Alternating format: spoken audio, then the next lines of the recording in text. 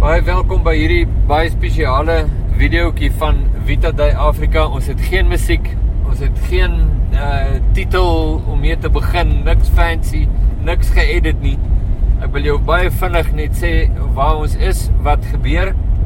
Maar eers net hoekom ons hierdie spesiale video uitsending het. 1, ons is amper by die Malawiese grens en gaan dan oor die grens en dan het ons nie meer kommunikasie totdat ons 'n nuwe SIM-kaart kry nie. So ons het nie baie tyd nie. En 2, ek het my skootrekenaar se laaier in Pemba vergeet. En dit is amper 800 km terug. So ons kan nie nou, vrees ek, edit totdat ek 'n ander laaier gekry het nie. So ek wil vinnig net hierdie vir jou deurgee. Vir jou te sê, ons was nou in Nampula, het daar gekuier, ons is daar weg. Ons gaan nog vir julle die video wys, 'n bietjie van die materiaal. Ons was in Pemba, ons het die sendelinge ontmoet. Ons was noord van Pemba by Johan en Enna dames.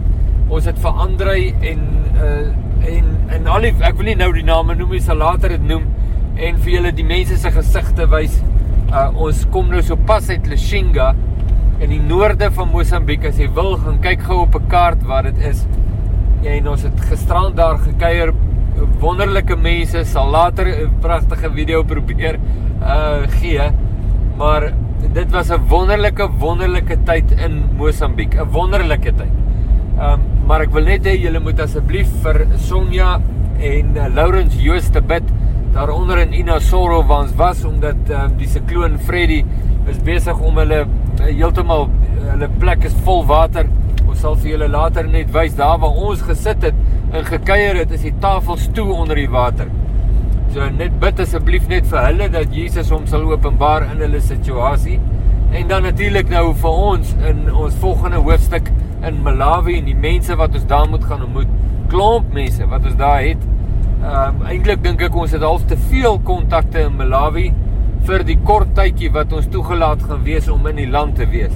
Maar mag Jesus vir ons die regte kontakte op die regte oomblik net oopmaak, en as daar kontakte is wat ons nie moet by wees nou nie, mag die Here die deure toemaak.